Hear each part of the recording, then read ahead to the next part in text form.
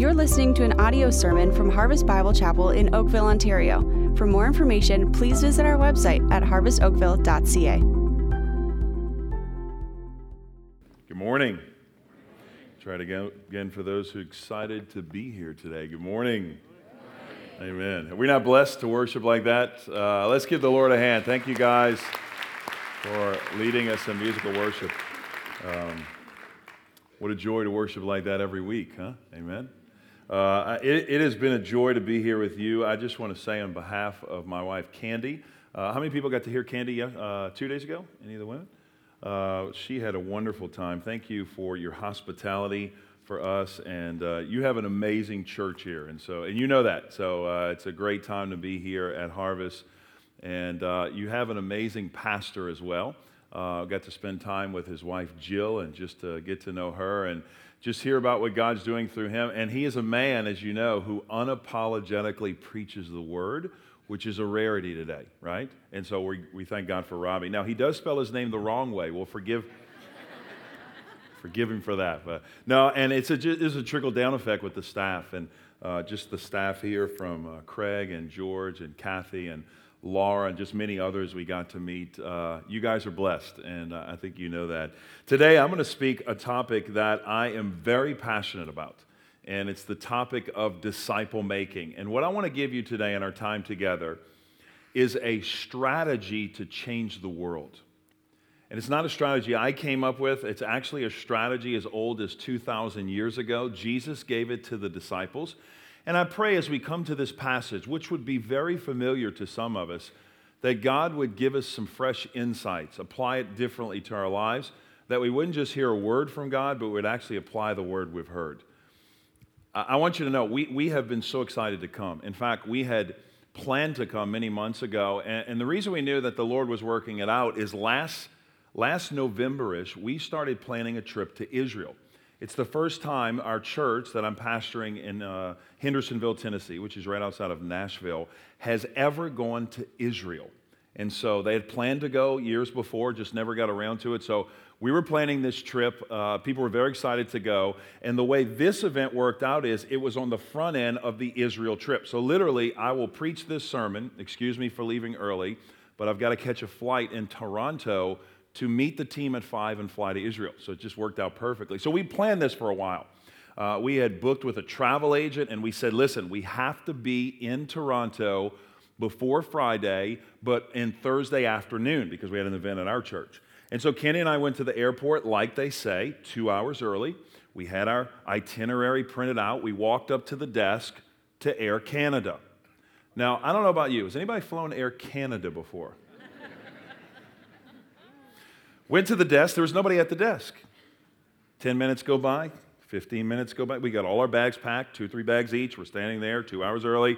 Finally, I go to the Air Alaska desk, and I'm like, hey, are they still flying to Canada? They said, I think they're flying to Canada.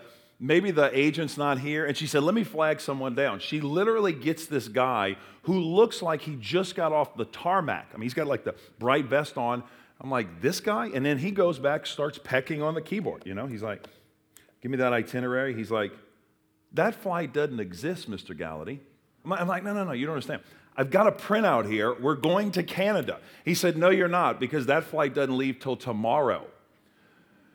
I called the travel agent. I'm like, ma'am, what just we have to get to Canada. We're like, there's an event this weekend. And she said, Pastor Robbie, listen, don't worry. Sometimes we make plans, and plans sometimes change. I'm like, that's all you got, right? Now, one of the things we're going to see in the Bible today is that aren't you glad we serve a God who never changes? Amen? He's the same yesterday, today, and forever. And the same plan that Jesus gave his disciples 2,000 years ago is still the same plan he gives us today to change the world. And you know what the plan is? Make disciples. If you have your Bibles, I hope you do, turn with me to the book of Matthew 28, and we're going to examine the Great Commission this morning, which is a very familiar passage. We're going to ask the Lord to speak to us individually today. And I want to show you what the strategy Jesus gave us to change the world. Now, when you get to Matthew 28:16, you can say word. We like to say word at the church I pastor because we know it's the Word that changes our lives, right? Not my cool stories, funny illustrations, or sense of humor.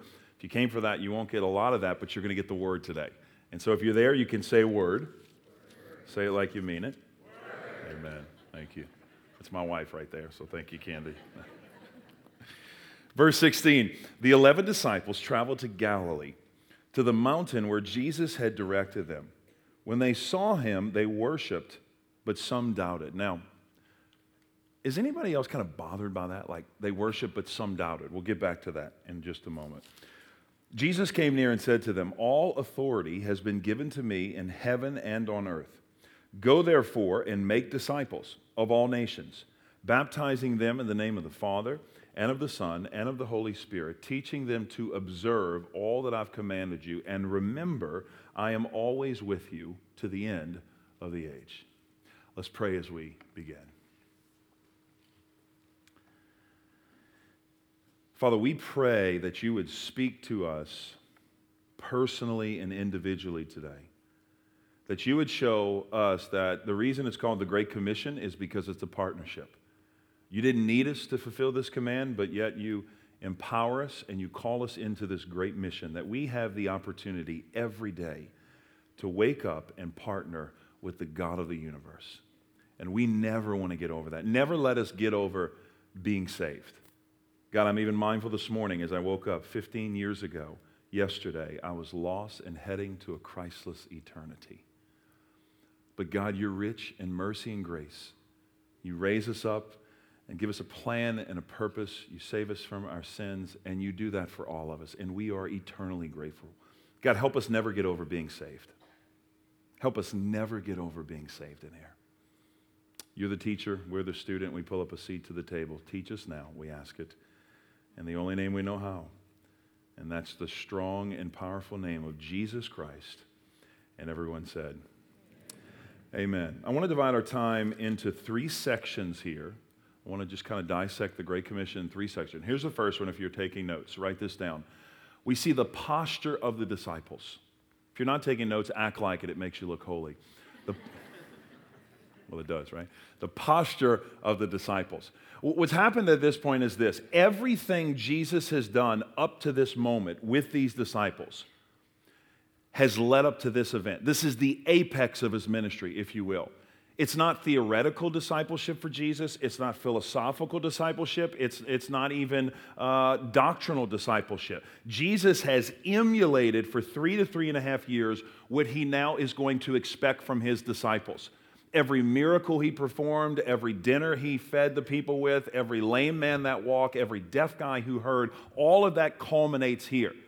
And so what Jesus is going to tell them is something he has already emulated. And here's a great leadership principle for all of us. You may say, I'm not a leader. We're all leaders. If you're parents, you're leaders. If you have kids, you're leaders. If you're in school, you're a leader, whether you want to be or not. Here's a great principle. We can't expect from others what we're not emulating ourselves. We can't expect others around us to do something we're not willing to do ourselves. What do you mean, Robbie? If you want your kids to be in the Word, Dad, you need to be a man who's in the Word until the Word gets into you. Mom, if you want your kids to be more in prayer, then you need to lead out in prayer. If you want a church that gets in the Bible and listens to the Word and meditates on the Word and memorizes the Word, you need a leadership staff that does the same. So Jesus emulated for about 3 to 3.5 years what he's now going to expect them to do. Now, I said this earlier as we were reading, but I've always been baffled by this. Like what are these guys doubting? Has anybody ever thought about that? Like what could they possibly be doubting? Are they doubting that Jesus is the Messiah? Could be. Are they doubting that Jesus actually is in the resurrected form? Because you got to understand, he's in the resurrected form. He's already died on the cross about 40 days before. He's about to ascend into heaven.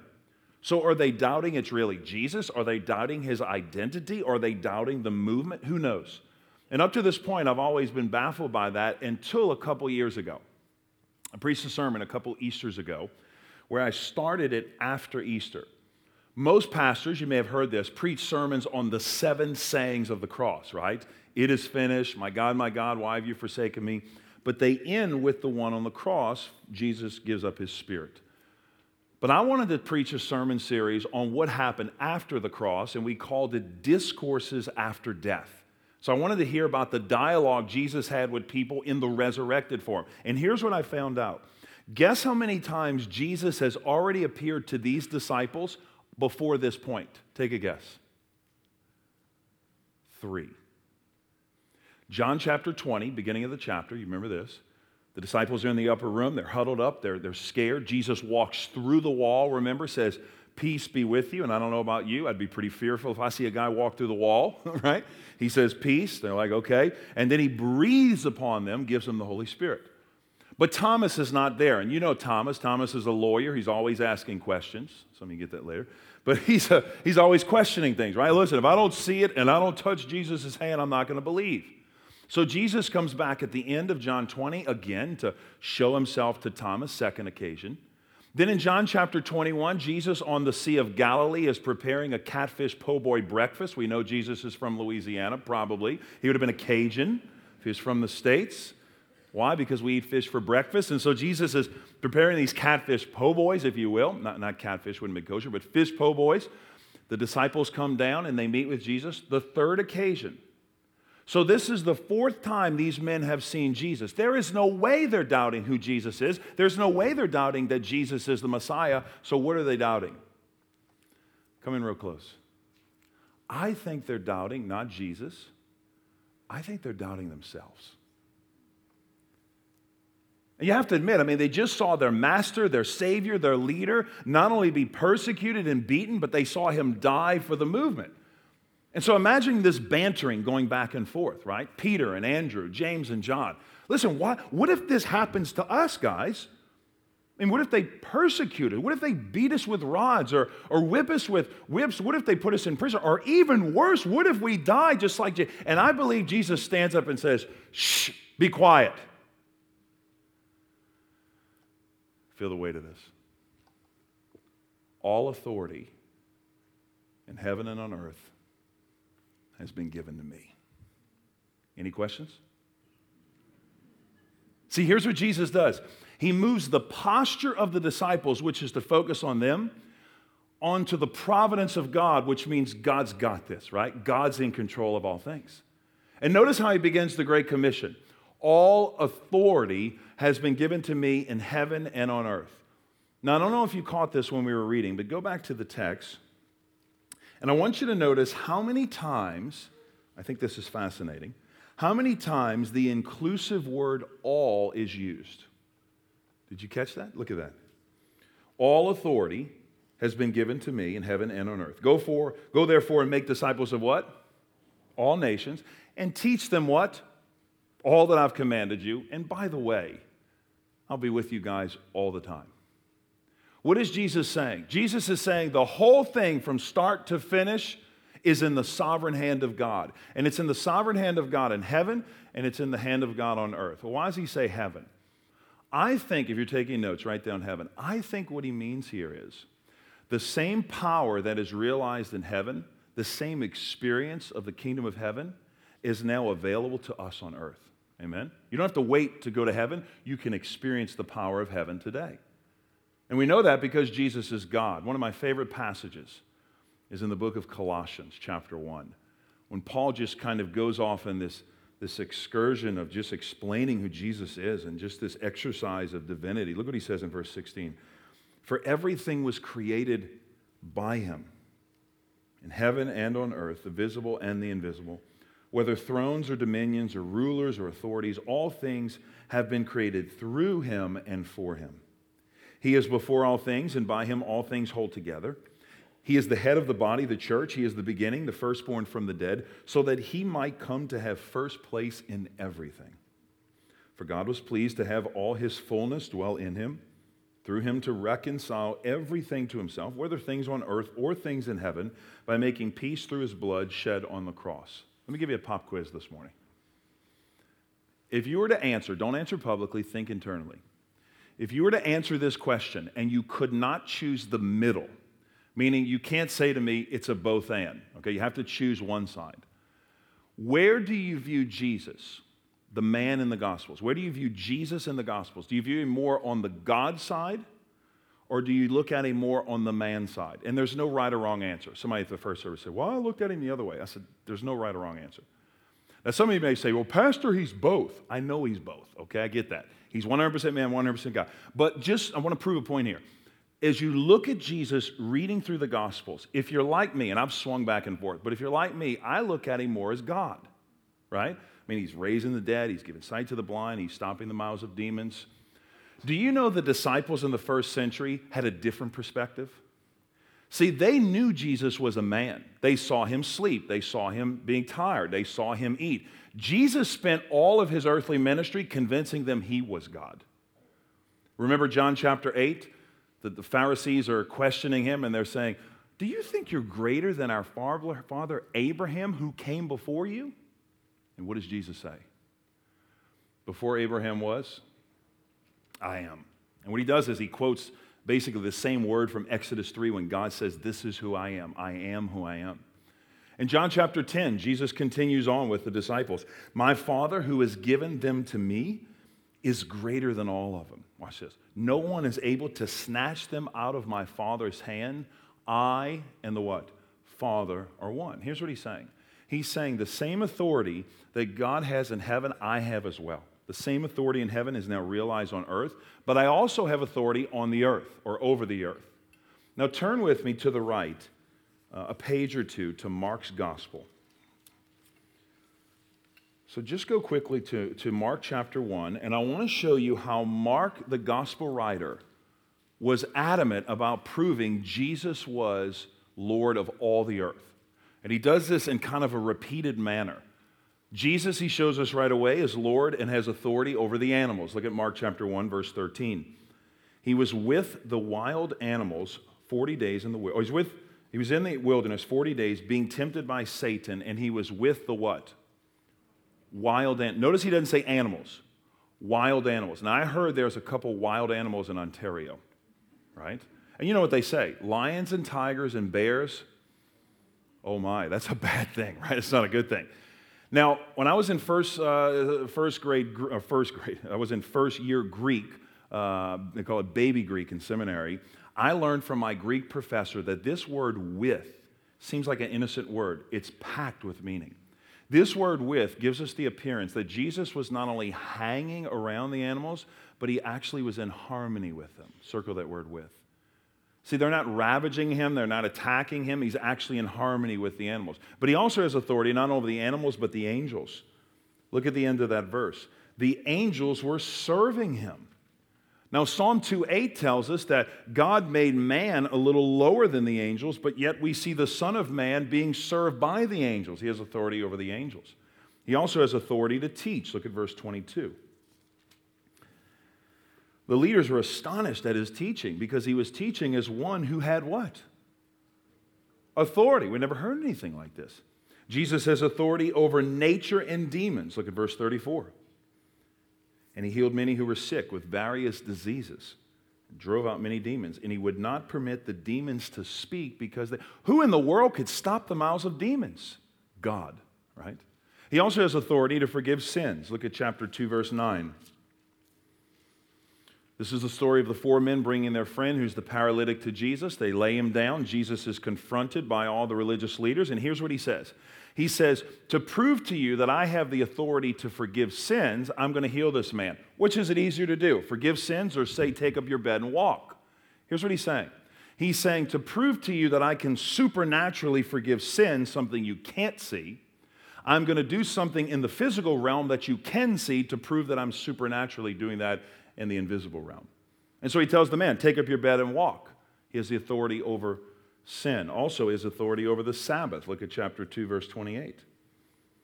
The Son of Man is Lord even over what? The Sabbath.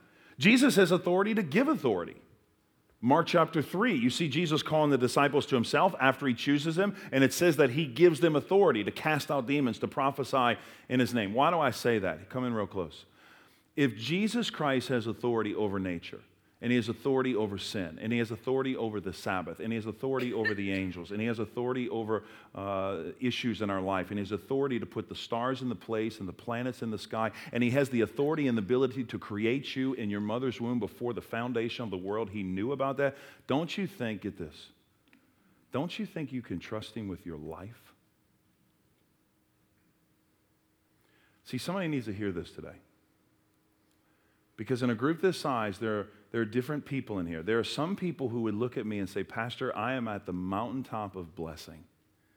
Life couldn't be any better. I can't imagine that God is blessing me and I'm excited and enjoying life. But there are others in this room today, look at me. You're in the darkest valley right now. And you literally are hanging on by a thread, and you need to hear this today. What I know about the God of the Bible is that there are no accidents in God's economy. Aren't you glad of that? There are no accidents in God's economy. God is sovereignly large and in charge of everything, right? And here's why you need to understand this. The sovereignty of God will change everything for you if you understand this. I look at it as kind of a curtain as the backdrop to a play stage. On the play, when actors are portraying different characters, you don't actually notice the black curtain behind the scenes, but you do if it's not there. And the sovereignty of God is like the curtain that's behind our lives, just kind of working and moving and existing and calling all things together for his good. I learned this years ago as I heard a story of a husband who was waiting for his wife to get dressed. They were going on a long trip to see her family, and he was waiting for her to get dressed. Now, I know that didn't happen in your home, but I heard of it happening in some marriages. Where the husband has to... Now listen, I don't have to wait for my wife, thank the Lord. She's very fast getting dressed. In fact, sometimes she has to wait for me. It takes a little while to fix this hair. But anyway, but seriously, it does. And so she waits for me sometimes. But anyway, this guy's waiting for his wife, and she's getting dressed. So he sits down to watch television, and their favorite football team's on. And so he's looking at the end of the game, and he's about to turn it off. 2 minutes left. They need 2 touchdowns to win. He's like, there's no way they're going to come back. But miraculously, they drive the ball all the way down. They score a touchdown. Seconds left on the clock. The team kicks an onside kick. They get the ball back at the 50-yard line. There are literally seconds on the clock. The quarterback drops back, last play of the game, throws a Hail Mary pass into the end zone. The running receiver dives out, outstretched arms, grabs the ball, pulls it in, no seconds on the clock. They win the game. He goes nuts. He's like, I cannot believe I just saw this. He turns the television off, calls to his wife. He says, honey, we have to go. They get in the car. About 2 hours into the trip, she's scanning through the broadcast on the radio and comes across, which unbeknownst to her, is the replay of the game. So it's about the end of the game, and the husband leans over. She's like, I'm not going to listen to this. There's nowhere they're going to come back. They're down by 2 touchdowns. The husband leans over, grabs her hand on the radio and says, honey, let's leave it on.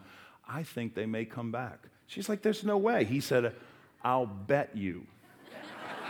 I'll bet you they come back. She said, I'll take that bet. How much do you want to bet? He said, you choose it. Now, you know how it plays out. A couple seconds left of the game. They score the touchdown. They get it back. She is on the edge of her seat. She's starting to sweat bullets. She looks at her husband. He is calm, cool, and collected. She's like, what is wrong with you, honey? Why are you not? Well, he says, honey, some of us have more faith than others. Last seconds of the game, quarterback gets back, 50-yard line, throws the Hail Mary pass. She's on the edge of her seat. The quarterback throws the ball, receiver grabs the ball, pulls it in, scores the touchdown. She goes nuts. The husband doesn't even flinch. She's like, what is wrong with you? She said, the whole game you sat toward the end. You didn't move. You didn't show any expression. He says, honey, I have to be honest with you. He said, I have to be honest. I knew the outcome, get this, before we listened to the game. Friends, you need to hear this today. If you're a born-again Christian in here today, we win in the end. Aren't you glad of that?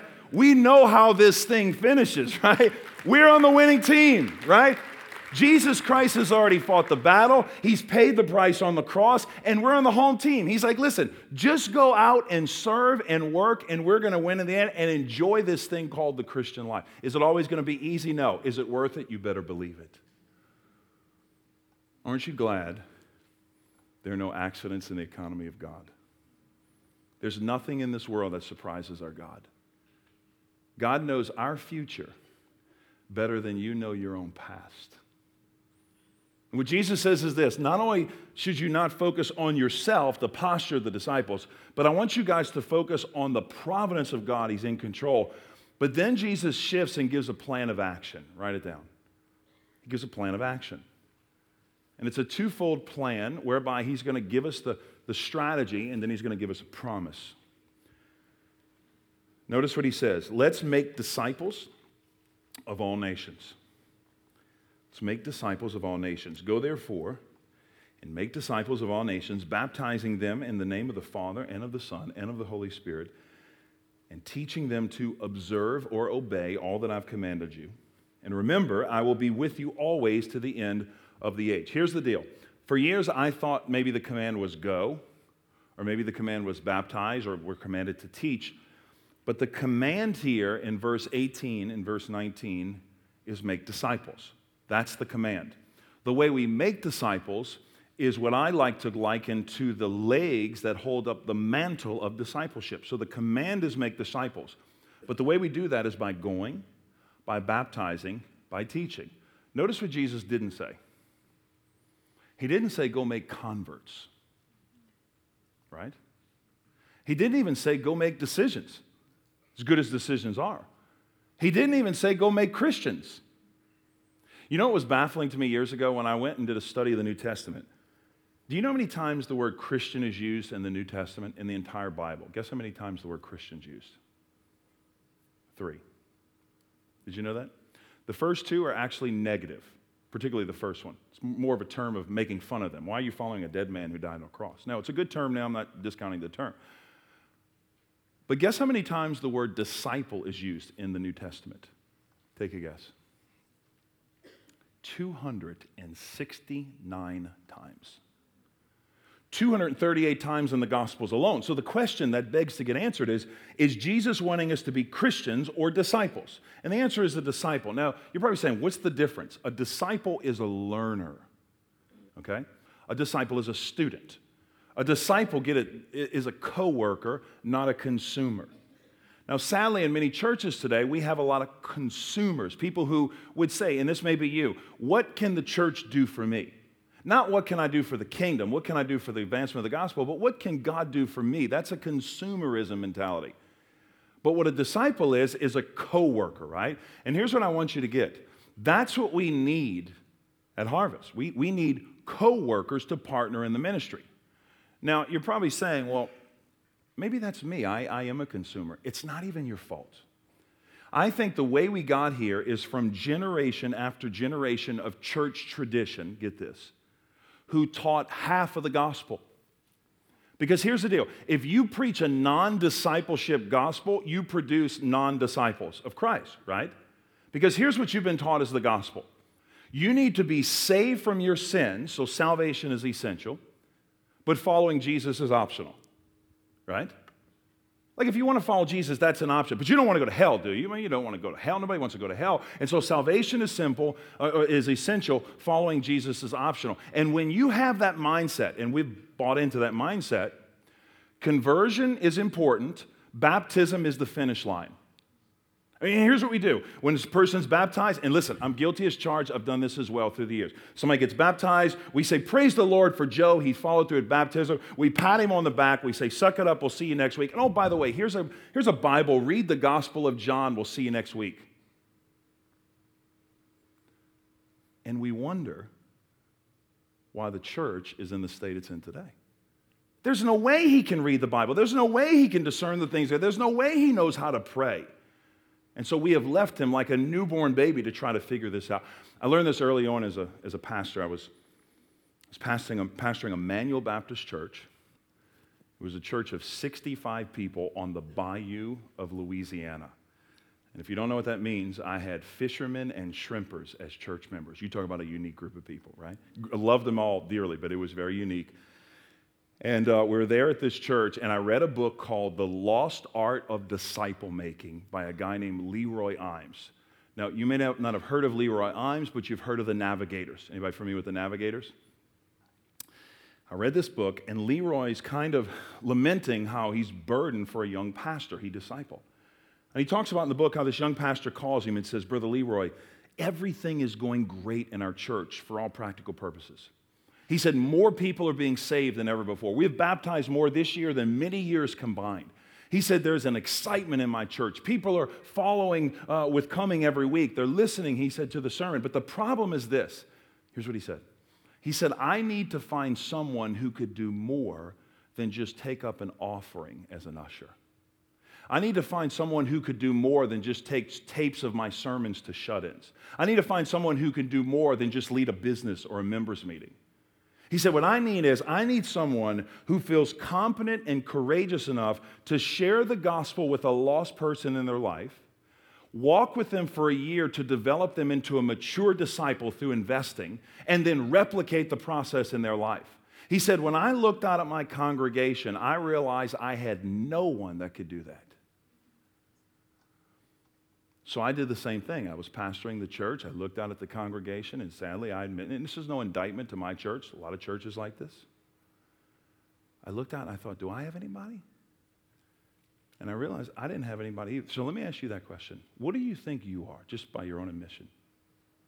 If you were asking an honest question to yourself, do you say, I'm a consumer here? Just to be honest with God, I'm a consumer. Or I'm a co-worker in the gospel. Like my mission is not what can the kingdom do for me, but what can I do for the kingdom of God? And here's what I think the problem is. We have all been taught that salvation is just, watch this, saving us from something. And I want you to, if you get nothing else, get this. God has actually saved us for something, right? Not just from something. God has actually saved us for something, and that for is what I think we all need to figure out. God has gifted each of us in different ways. And if we think that way, that discipleship is optional and it's a choice we choose, and golly, I don't want to do that, here's what happens. And let me just give you, is it all right if I speak freely for just a moment? This is yes. Can I speak? Just freely. I have no axe to grind. I don't have anybody in mind. Just going to speak freely. When we think that way, church, get this. The spiritual disciplines become recommended but not required. What do you mean? We should eat right, but nobody eats right. We should exercise daily, but nobody exercises daily, right? Like I know I should read my Bible, but why would I read my Bible? I still go to heaven, right? See, when you reduce salvation to a spiritual questionnaire whereby you've got to say the right answers to fill in the blanks at the right time and repeat the prayer correctly right after me so we can pat you on the back and say you're saved from your sins, you go to heaven, and we don't tell you there's this wonderful Christian abundant life, that's the kind of disciple we produce. And so reading the Bible is optional. Why would I read the Bible? I don't have time for that. Memorizing Scripture is optional. Prayer is optional. Whether I pray or not, I still go to heaven. Fasting is optional. Silence and solitude is optional. Church attendance is optional. Let's be honest. There are some people, listen to me, who are more bent toward going to see the Maple Leafs play every Sunday, who are a temporal athletic team that will pass away when heaven and earth come, than coming to worship the God of the universe here on Sunday morning every week. And brother pastor, listen to me. Brother father, listen to me. You don't realize what you're doing to say to your kids. Remember what I said earlier? You expect what you emulate. Here's what you're teaching your kids. It's okay to go watch sports, and we can go to church when we want. And what's happened, I think, as a result of this is this non-discipleship gospel whereby we have a church full of people who look mature but are actually spiritual infants. Now, don't get me wrong. I love infants. I love our children. We've had two boys. We have two boys. People always ask, they ask us all the time, why didn't you go for the girl? Like the ideal family is a boy and a girl. And if you don't have a boy and a girl, you got to go for the girl. Or if you have two girls, you got to go for the boy. Anybody with me? And I have to be honest with you. We stopped at two boys. And you would have too. I mean, our two boys. And I love my kids. Did I not say that? I love my kids. But our kids had colic. Does anybody know what colic is? Okay. You don't know it if you don't have it, but when you have it, you know it, right? Okay, so colic is, for those who don't know, it's an underdeveloped stomach whereby the kid, it's like 24/7, 7 days a week, unending crying because the child cries when it's hungry, so you feed the child. But then when the child eats, it cries again because the stomach is underdeveloped. So the stomach hurts, so it cries again until it's hungry. And it's just like 24/7. Did I mention we love our kids? Okay, yeah. But I'm going to tell you something. There were times when we tried everything. I mean, we tried the gas drops. You guys see the gas drops. We tried the gas drops. We tried this stuff called Colic Calm, right? We tried that. We tried NyQuil. No, we didn't try that. We didn't try NyQuil. I'm just playing. We thought about it. I thought about it. Didn't know if that was right. But anyway, we tried everything. And I called my mom for sympathy. I don't know if you have a mom like this. I'm like, Mom, I can't get any sleep. And Mom's like, I don't want to hear it. You had colic for 9 months, and we didn't have all those fancy drops. I'm like, I'm just trying to get consoled here. You have a mom like that? I'm like, I just want console. Did you console me? And I mean, we put the child on the dryer and turned it on. We drove our children around the neighborhood. I mean, you know what I'm saying? We do all these things. I love children, okay? Did I mention that? I love our children. But we thank God they move from being an infant to young men. And then eventually they'll be in high school, and eventually they'll be young adults, and eventually, prayerfully, they'll move out of your house and get married, right? And eventually they start their own family. So what happens is they progress, right? If a child, coming close, remains in an infant state and doesn't grow, we don't celebrate that, we investigate that as a problem.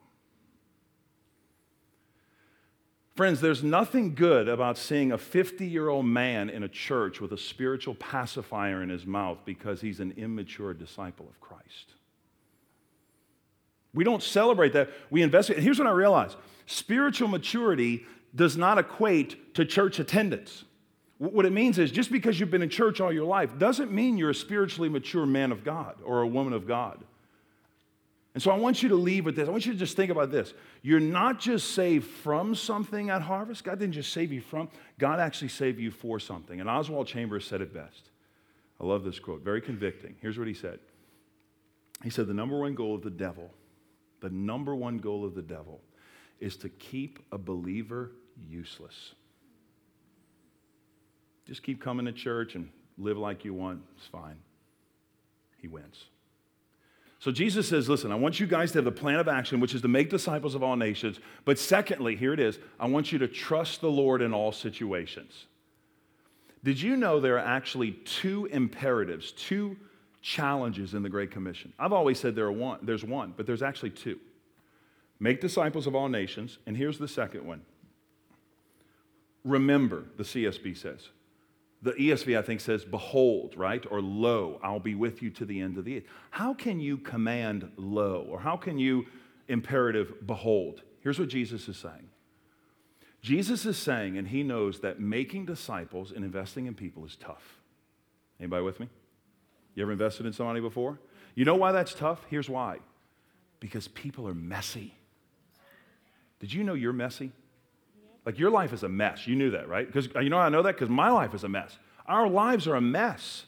But Jesus said, don't let the messiness of life preclude you from making disciples. Because when it gets hard, look to me. When it gets difficult, look to me. And I love the fact that Jesus bookends the Great Commission, get this, with the providence of God and a promise from God that he's going to be with you. So you have the promise and his presence bookended around make disciples. Now, a lot of people in here would say, okay, I'm ready to do that. I'm ready to give my life and make disciples. Where do I start? Here's what I want you to see as we close. The textbook to the disciple-making ministry is the Bible. Okay? There are a lot of good books out there? Yeah. A lot of good resources out there? Yeah. But the Bible is the textbook. And here's what we tell our church. You never graduate from the Bible. Did you know that? Like you don't finish this book and go get another book. This is the book. And the more you read, it's like the Bible goes deep and wide in your life. And so I just want to challenge you to think about the Bible being the textbook. And you know what's cool about the Bible? You don't have to make it relevant. You don't have to dress it up. You don't have to help apply it. The Bible does the work when you let the Bible work in people's life, right? I heard a story of a young pastor who just started going to Africa. He was a Gideon coordinator, and he's part of the Gideon movement. You guys are familiar with the little Gideon Bibles. And he would go all over the country and give these Bibles out. Just simply share the good news, give the Bibles out. So he goes to this village in South Africa. And he had ministered in the town, but he had heard about this village way out in the distance that was really ravaged by drugs. And they had this local drug dealer was kind of the kingpin of the community, and he was just selling drugs, ruined the whole community. And so he naturally said, I want to go give a Bible to this man. And the translator said, oh, no, Pastor. This man is not going to accept the Bible. Like, he does not want to buy. No, but we want to go anyway. So he goes up to the small village, which is just ridden with drugs and riddled with drugs. And so he gives the man the Gideon Bible. He says, hey, I want to give you this Bible. The man says, I don't want that Bible, through a translator. He said, no, I want you to have this Bible. And so the drug dealer man opens the Bible, and he says, listen, to be honest with you, and he looks at the pages, he starts feeling them. He said, if you give me this Bible, to be honest with you, the only thing I'm going to do is tear the pages out and roll joints and smoke it. The missionary pastor thought quick, and he said, I don't mind if you do that. Make sure you read the page before you smoke it. To which the guy said, great, this is great rolling paper. He leaves, which is another story for another day. But anyway, he leaves, comes back a few years later, and hears about this amazing revival that's taking place in the village where the drug dealer lived. And he comes to find out that not only did the drug dealer get saved, but the drug dealer now is the pastor for the community. There's like a revival going on in this town, okay? Now watch how it happens. So he drives up to the town. He naturally finds the guy, and he's like, you don't even look the same. It's like, what happened to you? He's like, man, I got saved, right? He's like, I want to hear the story. The drug dealer says, can I be honest with you, Pastor? He said, I want you to be honest. He said, well, I smoked through Matthew.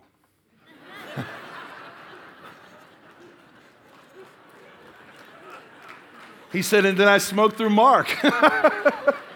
And then I smoked through Luke. He said, but when I got to John, I couldn't smoke through John. John smoked me. Friends, listen to me. It is the power of the Word, amen? Listen, do not underestimate the power of the Word of God and the empowerment of the Spirit of God to invest in the people of God for the glory of God. You can do this. You hear me? You can do this. So here's my challenge to you. I want to challenge you to get involved in a discipling relationship.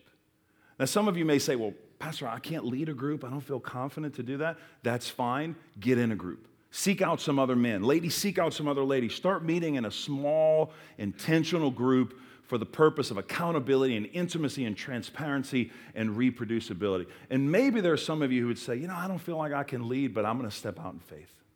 And I want to challenge you to gather some men together and start journeying together for the glory of God. Here's why. If God would tell you, when you step out on faith like that and you follow the Lord, God begins to do things in your life that he never otherwise wouldn't do, or would do if you wouldn't do that. Now watch this. If God would tell you what he's going to do in your life over the next 2 to 5 years, you wouldn't even believe him. If God would have told me 15 years ago, yesterday, that I would be the pastor of a church in Tennessee, that I would have an amazing wife, 2 amazing kids, and I would be preaching to an amazing church in Toronto, Canada, I wouldn't have believed him. But that's how God works, amen? He exceedingly does more than we can ever ask or imagine. So I want to challenge you. Get involved in a D group in your life if you have it. It will literally change the course of your life for eternity. Father, we love you. We're so thankful for the Word of God. We thank you for a church that's engaged and wants to hear the Word and live the Word. And I just pray this is not a mountaintop experience or even a sermon people say, that was great points or great insights. I pray that people heard from you and that people follow through and obey you. God, we know we're never closer to the Lord Jesus Christ than when we are obeying what he's called us to do. And God, you've called us all to make disciples and to be a disciple who makes disciples. So, Father, we pray you have your way today. We ask it in Jesus' name. And everyone said, amen.